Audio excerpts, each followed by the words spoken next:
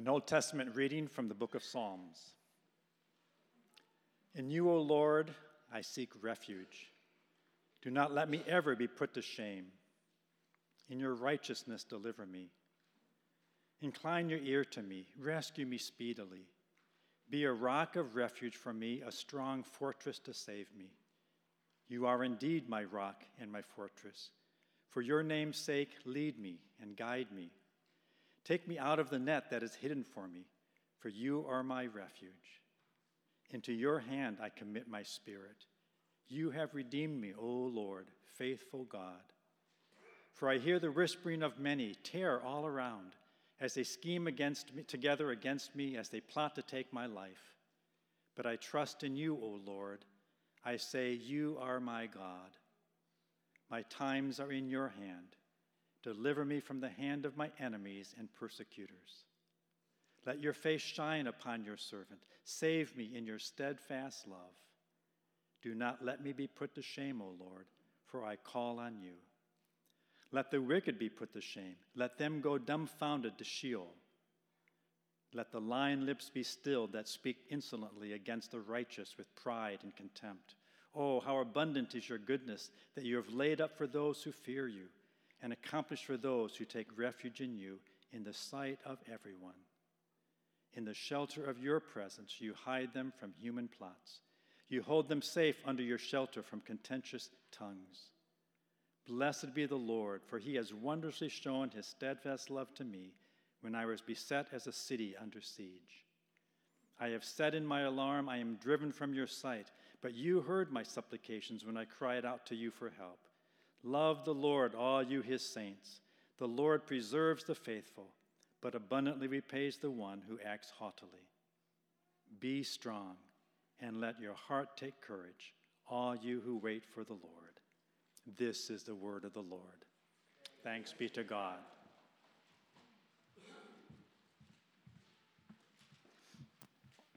Our gospel reading is from Mark chapter 14. Hear the gospel of our Lord Jesus Christ according to Mark. It was 2 days before the Passover and the festival of unleavened bread. The chief priests and the scribes were looking for a way to arrest Jesus and kill him. For they said, "Not during the festival, or there may be a riot among the people."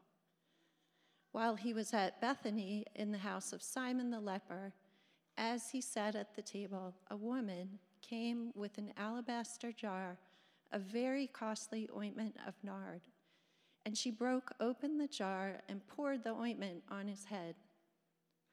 But some were there who said to one another in anger, "Why was this ointment wasted in this way? For this ointment could have been sold for more than 300 denarii and the money given to the poor." And they scolded her.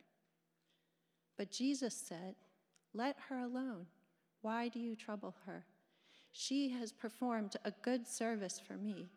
For you always have the poor with you, and you can show kindness to them whenever you wish. But you will not always have me. She has done what she could. She has anointed my body beforehand for its burial. Truly, I say to you, wherever the good news is proclaimed in the whole world, what she has done will be told in remembrance of her." Then Judas Iscariot, who was one of the 12, went to the chief priests in order to betray him to them. When they heard of it, they were greatly pleased and promised to give him money. So he began to look for an opportunity to betray him. This is the gospel of the Lord.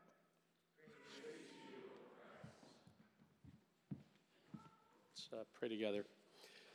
Father in heaven, we're here again reading familiar stories as we move through this season of Lent.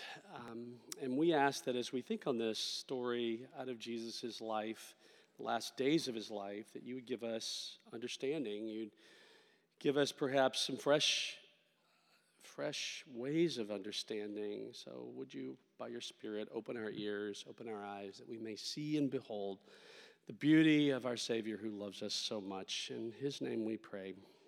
Amen.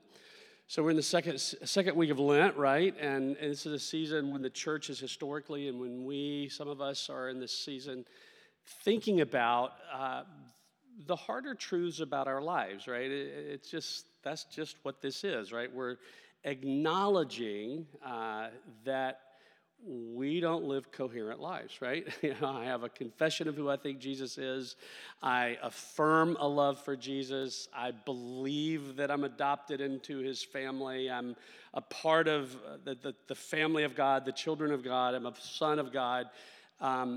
But I don't live consistently with that reality, right? I just don't, and you don't either, and you have a moment where we confess that every single week when we gather for worship. But in Lent, it's this extended reflection on, wow, what does that gap look like in my life? And what would it look like for me to sort of remember, right, the truth of what God says nonetheless, right? Regardless of how I'm living, how might I be more connected with the truthfulness about his love? So this week I came across a prayer that's been meaningful to me as I've thought about it over the last few days. And one line in particular I want to draw your attention to here at the beginning is this line, and it says this: I consent to your work of renovation and trust your vision for my becoming rather than my addiction to what I've been. So as we sort of come into this space of thinking and reflecting on this story out of Jesus' life, I want you just to think about those words in the context of your life. Do you consent to his work of renovation? And what would it look like for you to open up to what he wants you to be, as opposed to all of the addictions to your past, whatever that may be? Lent is this season when we look at and we think about these things.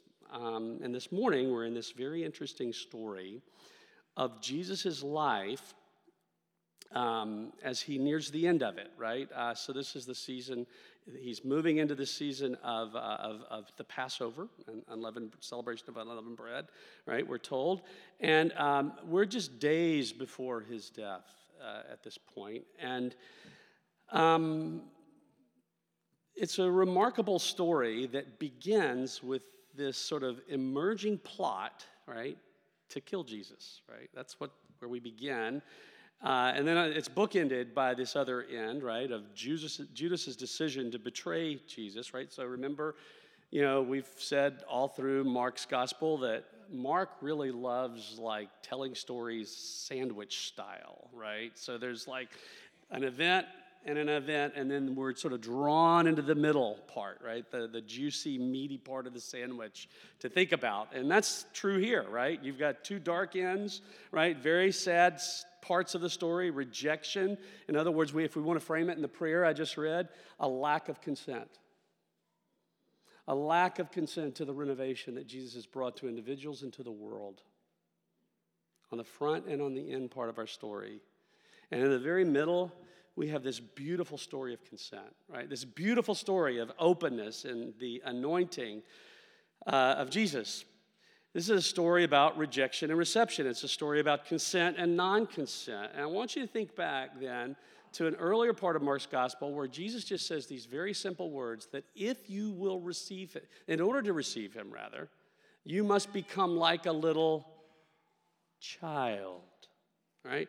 And remember at the moment we said that children are sort of marked out perhaps in that particular moment because children in Jesus' day, they lacked status, right? There wasn't any value. There wasn't like any value add in terms of work, right? They lacked status. They lacked authority. They lacked a certain kind of agency. That's just who children were. But there's another aspect of a child's life that maybe becomes really important to this part of the story, and that is that they lack inhibition. Right? Have you ever noticed that with little children? That they lack inhibition, that there can be an abandoned sense of freedom in a child's life, at least early on, until they grow up and get older like us little children, right? We're pretty inhibited people.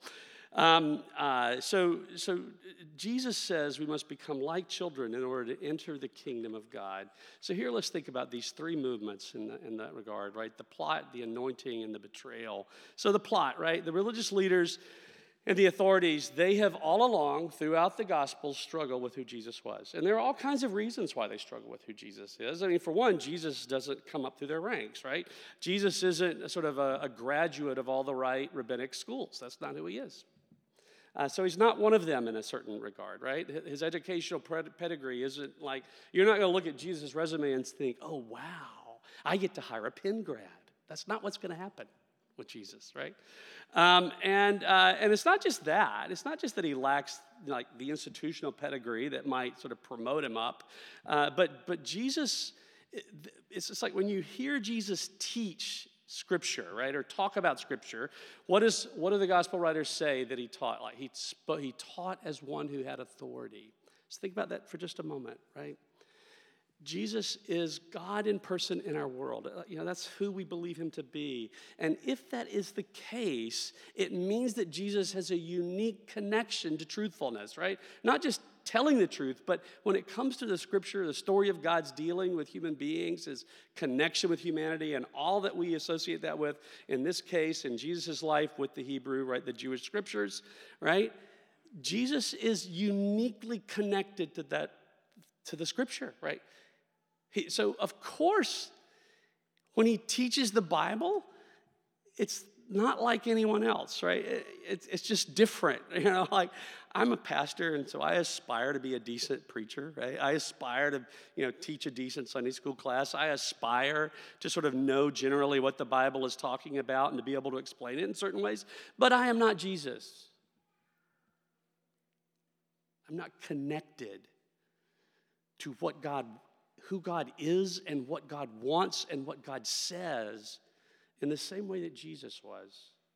So of course he spoke as one with authority. And if you're someone like me, you find people like Jesus off-putting, because they displace your importance, your status, right? It's hard to become like a little child, isn't it? Really hard, especially if you're smart and you have status. And it's not just the way Jesus taught as one who had authority, right? That's pretty interesting, but it's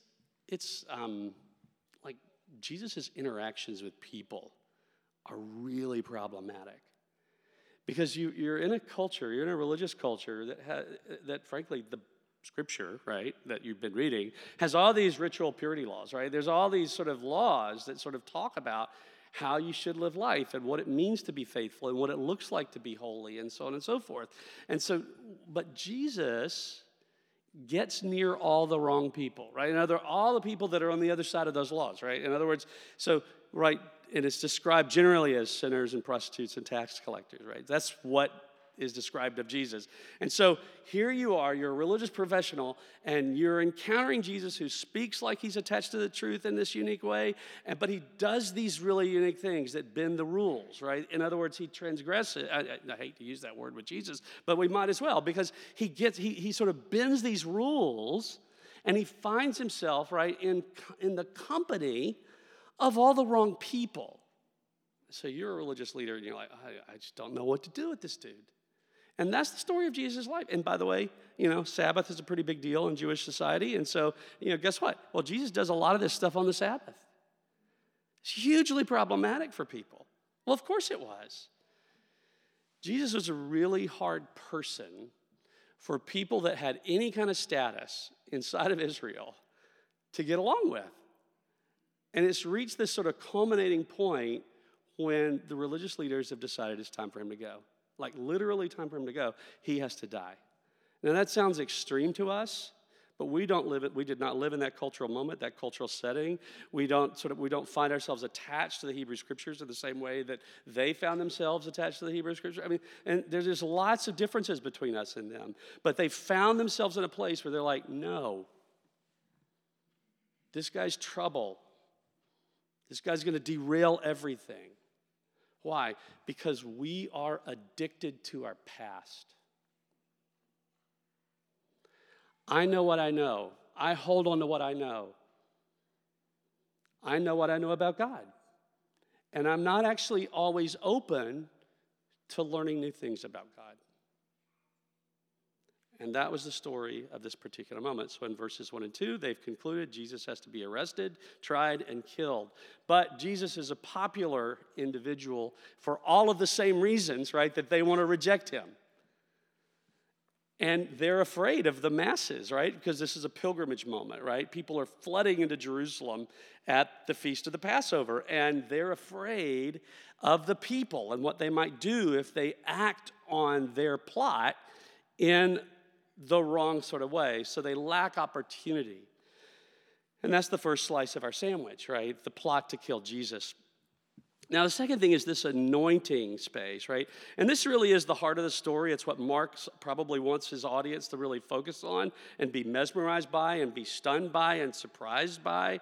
And it takes place, first of all, in the home of Simon the leper. Now, I want you to think about this. Simon the leper. Now, okay, we don't know much about this guy. We don't know if his leprosy is healed at this point or not healed, but it doesn't really matter. He is known in the community as Simon the leper. So I grew up with childhood asthma, and it's, unfortunately, I wasn't the lucky one that ever grew out of it, so I still have asthma. So I'm Tuck the asthmatic. Who are you? Name your disease. Just think about it. What do you feel is true of your life? Maybe it is physically some ailment or disease or chronic problem that you suffer with. And when it sort of comes to the surface, you're keenly aware of it, and it's isolating, right? Leprosy was isolating, kept you away from your community and people. Name your disease. Who are you? I am Tuck the... And maybe it's not a disease. Maybe what we really need to be thinking about this morning are the places of guilt and shame in our lives. The places of guilt and shame inside of our stories, right? Because remember, we're in the season of Lent, and so we're probably thinking about those things a little bit more than we're thinking. Well, we are thinking about coronavirus, obviously, but, we're thinking about, right?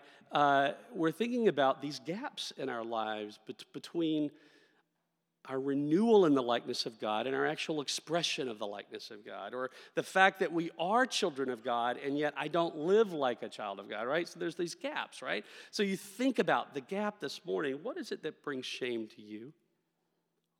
What are you embarrassed by? What do you feel like maybe legitimate guilt, and maybe not guilt, but just chronic shame inside of your story this morning that if it was sort of like a scarlet letter, right, that you had to wear and people could see it, right? Simon the leper, that you would just be horrified because it just still feels icky to you.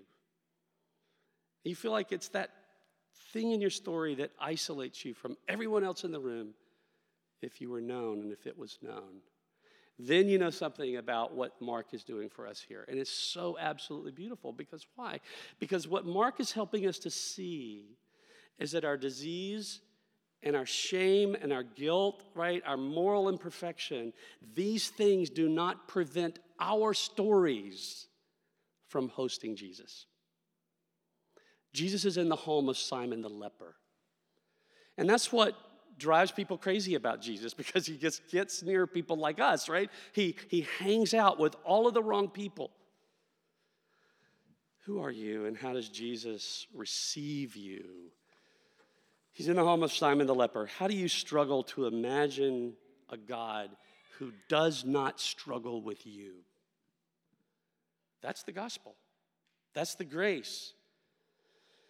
Jesus is a Messiah that receives us and who is received by us.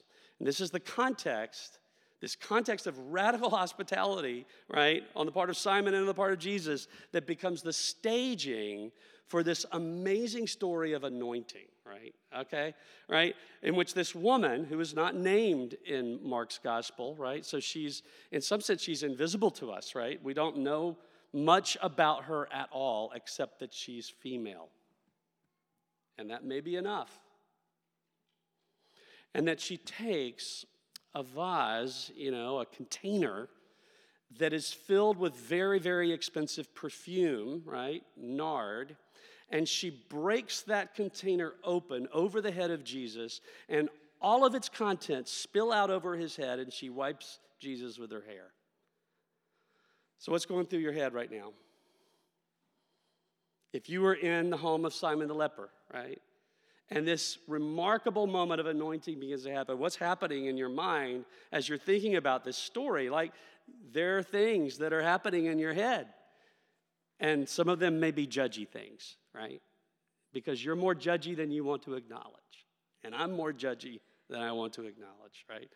So here it is. This is this amazing moment in which gender barriers are crossed, maybe even some intimacy, personal space barriers are crossed with regard to gender, right? Those are some of the things that are going through my head. This is an amazing moment of absolute, uninhibited devotion to Jesus.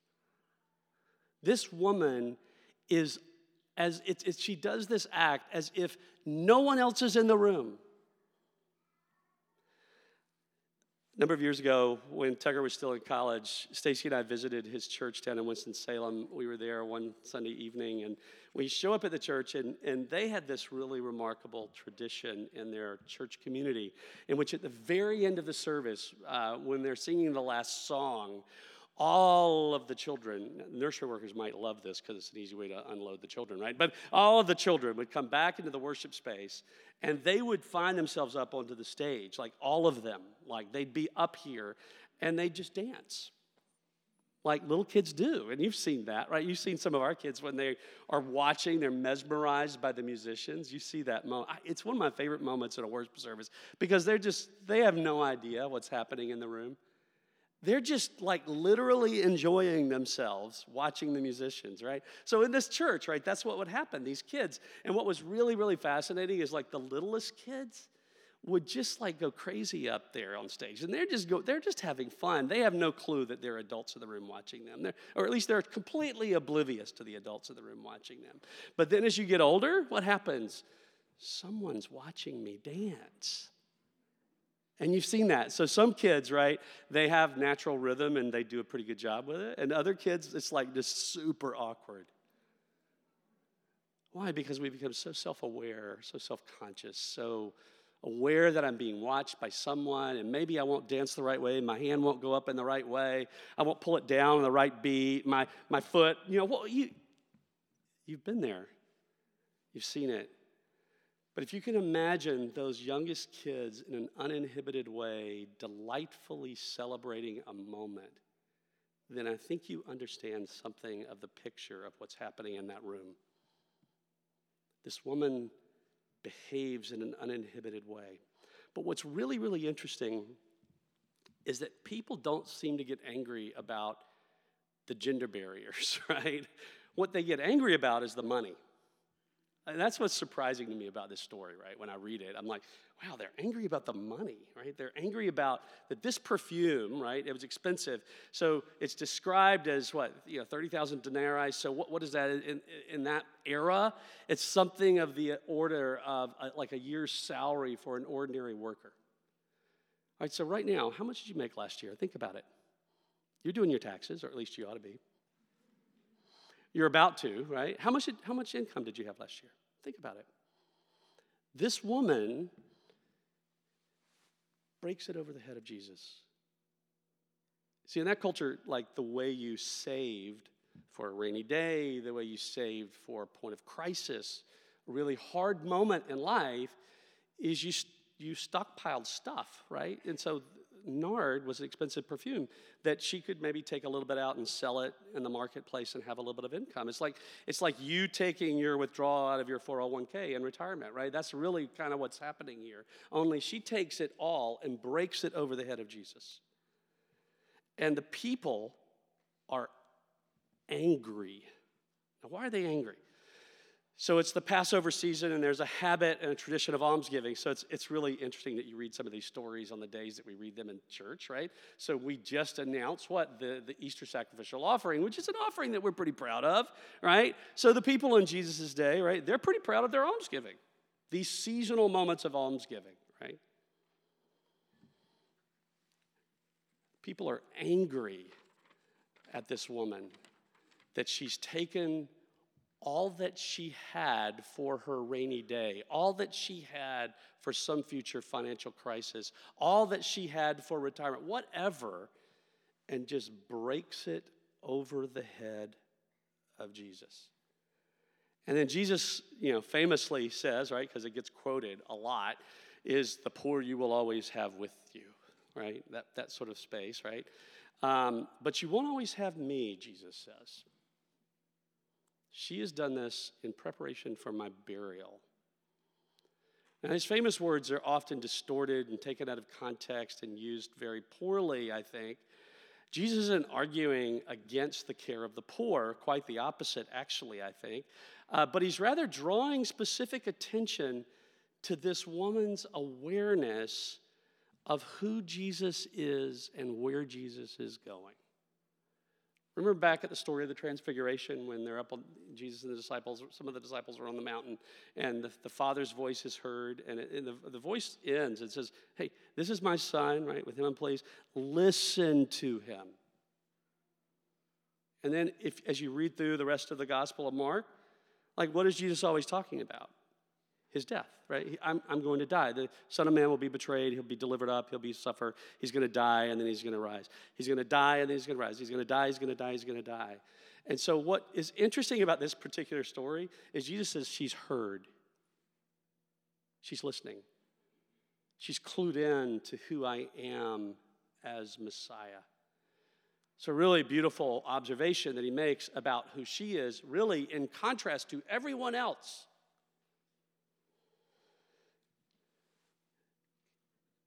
And maybe here Jesus offers a critique of their almsgiving. You can care for the poor whenever you wish. When do you wish? Do you just wish when it's almsgiving season? See, chronic and systemic poverty exists in our world because of the way we give. And Jesus knew that. He got that. Maybe he's critiquing them. Maybe he's pushing on them here just a little bit to see that almsgiving seasonally isn't going to solve the problems. Jesus says, this is about my burial. It's about your plot to kill me. And her story, by the way, will be heard and celebrated wherever the gospel is preached throughout the entire world. So there's this beautiful hint that even here in this moment of their anger, that what God is telling us is that his hospitality is opened up, not just to the people of Israel and not just to the people in that room that day, but to the entire world. And when the story of Jesus' life and his death and his resurrection is told, you're going to hear the story of this woman's abandoned love. She was a person who listened. She heard, and she acted on what she heard. She enacted her love for Jesus. One more thing we need to think about in connection with this, I think it's important. Inside of Jesus' world, right? So he's Messiah, he's the true king of Israel. When a king would die, the person that did the anointing for burial was not a woman, and it was not any ordinary human being. They were prophets and priests. And so Jesus is connecting this woman's actions, I think, indirectly to those roles inside of God's people, of the prophetic role of being someone who's clued into the truth and who can speak truth, and the priestly role of someone that offers up an oblation, and she is offering all that she has to Jesus. Plot, anointing, and now third, and the final thing is that Mark closes the story with this little bitty story of Judas. It's the other end of the sandwich. And we'll think more about his betrayal in a couple of weeks, but for now, it's probably just simply important to note that Judas was probably one of the persons that was angry. Maybe it's because of his role inside of the disciples. Maybe he's aware of the social inequalities of the world, and maybe he's like, he's a little bit of an activist, and he certainly believed the Messiah would lead a revolution that would lead to the ouster of Rome, that would lead to the renovation of Israel, and so on and so forth. But here, what we're meant to understand is he's a disillusioned disciple, and he gives up on Jesus. He can't see how Jesus might be the one who actually reveals God, because he's addicted to his own understanding of truth. He's addicted to what he already knows. He can't stick with Jesus. So the plot, the anointing, and the betrayal. Now let's finish up with a couple of thoughts here. Mark is telling us the story of Jesus' journey to Jerusalem, where he's going to be crucified. That's what these last texts are about.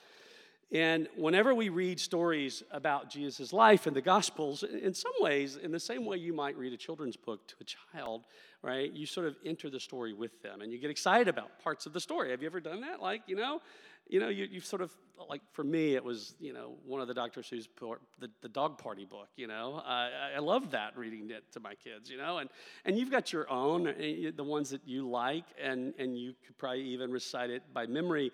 But here, the point of whenever you hear a narrative, whenever you hear a story, like a real story, it's hard not to hear the parts of the story and identify with characters, right? It's just hard not to do that, right? And I think we're meant to do that with the Gospels, honestly. And so you read the story, and sometimes I read the story and I think, okay, am I like the religious leaders in the plot? Am I just like not happy with the Jesus that he is? And I just want a different Jesus, right? Is that where I am? Am I like Simon the leper? Maybe it's a moment when I'm highly conscious. I feel guilty. I'm aware of my shame, right? And so those are the things in the forefront of my mind. I'm thinking, oh, wow, Jesus went into the home of Simon the leper. Jesus can be in my home. Or am I like this woman? That's the harder one, right? The abandoned love for Jesus, right? So where are you in the story when you listen to this story? Where are you in the plot? Where are you in the audience? Where are you in the onlookers? Are you one of those that's like, you should have sold this and given the money to the poor? Do you have a critique of the woman? Where are you? Jesus says that to enter the kingdom, to receive the kingdom, to receive him, we have to become like little children.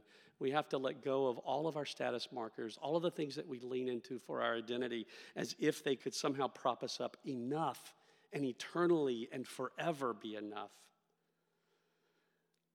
Become like a child. I'm not really good at that, becoming like a child. I'm not good at giving up status and giving power away. I'm just not. And I'm really, really, really not good at uninhibited love. I'm really not good at uninhibited love. I'm just afraid. I'm afraid of, if you know me, you're not going to like me.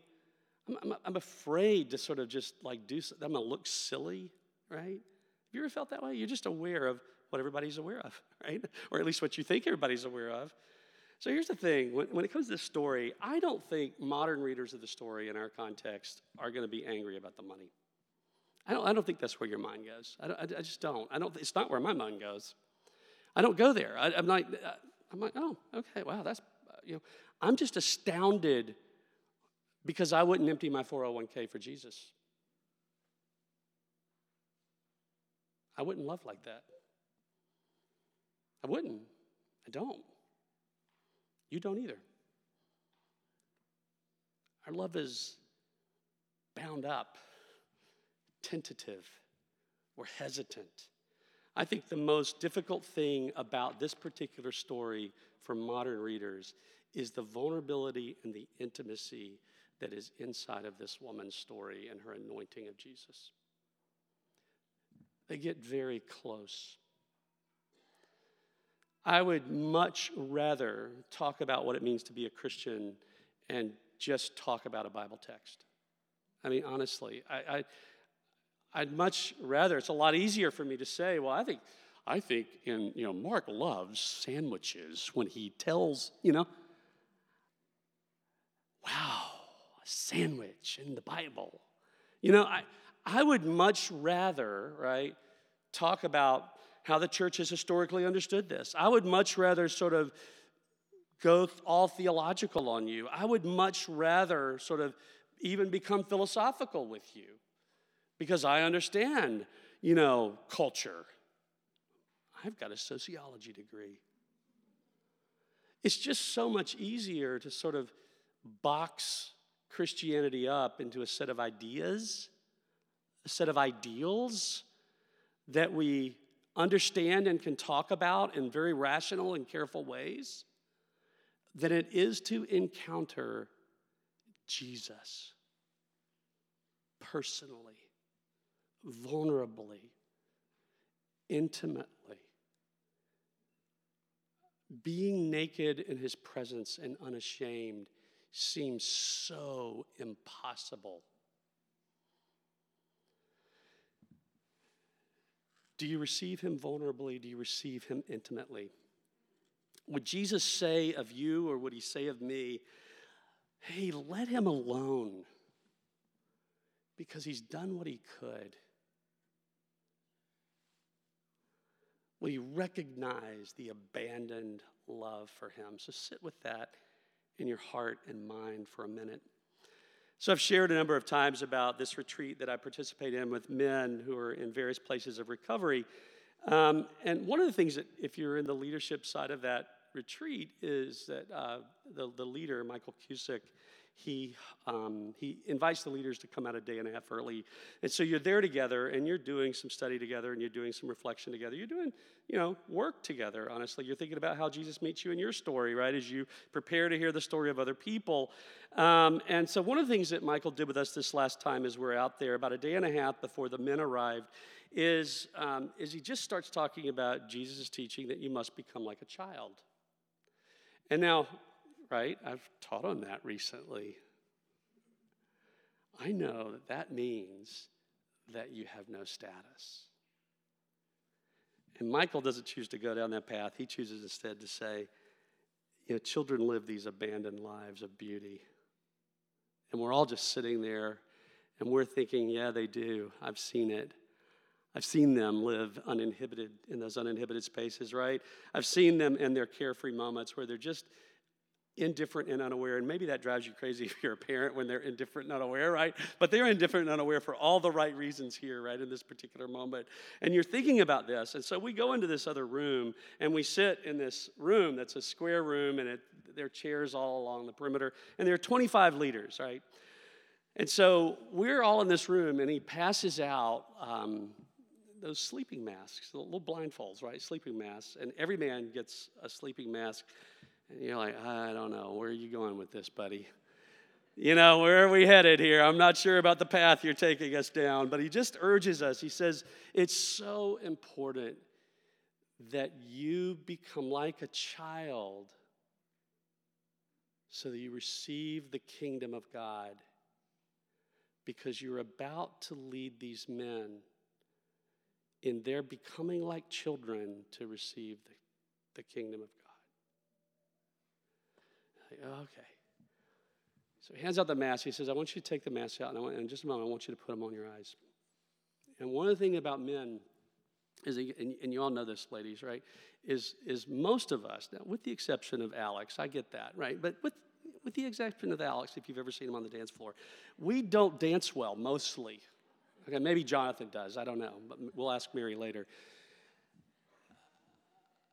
We're awkward beings as we get older. Why? Because I just always know that you're watching.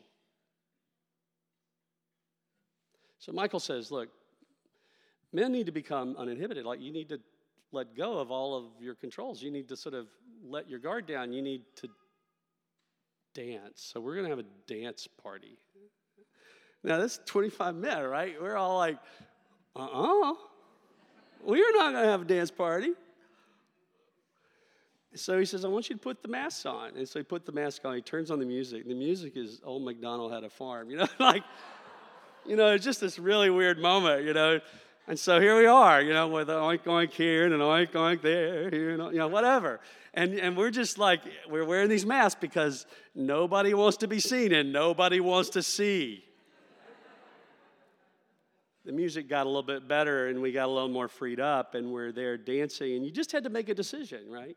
You had to make a decision. Am I going to be in this moment in an uninhibited way? Will I let go? Will I let go of all of my addictions to my past? And will I live in this, even if it's just a blindfolded moment of unabandoned fun, will I do that? It was a lovely moment. Thankfully, we couldn't see each other. You see, following Jesus into the lives of one another requires that we be children, that we live without our status, and we live with abandon to Jesus, who has lived with abandon to us. We love because he first loved us. So let me come back to the prayer that I mentioned earlier at the beginning of the service. Listen to it as I read the entire thing to you as we close our service here, or close our time. Silent love, source of life, prompt me into your possibilities and strengthen me through failures. I release all my thoughts and feelings of accusation, of guilt and shame, and receive the gift of freedom in your long-suffering love. I consent to your work of renovation and trust your vision for my becoming rather than my addiction to what I have been. May God give us the grace to know abandoned love with Jesus, who has lived in an abandoned way towards you. Let's pray together. Father, help us, because we struggle with these truths. We become familiar with stories, and we just always think we know. So surprise us with your love this morning as we fellowship around your table, as we enjoy the company of one another, and as we sing songs of praise. May we be like little children on the stage, completely unaware of anyone that is present except you, and you delight in us. In Jesus' name we pray. Amen. The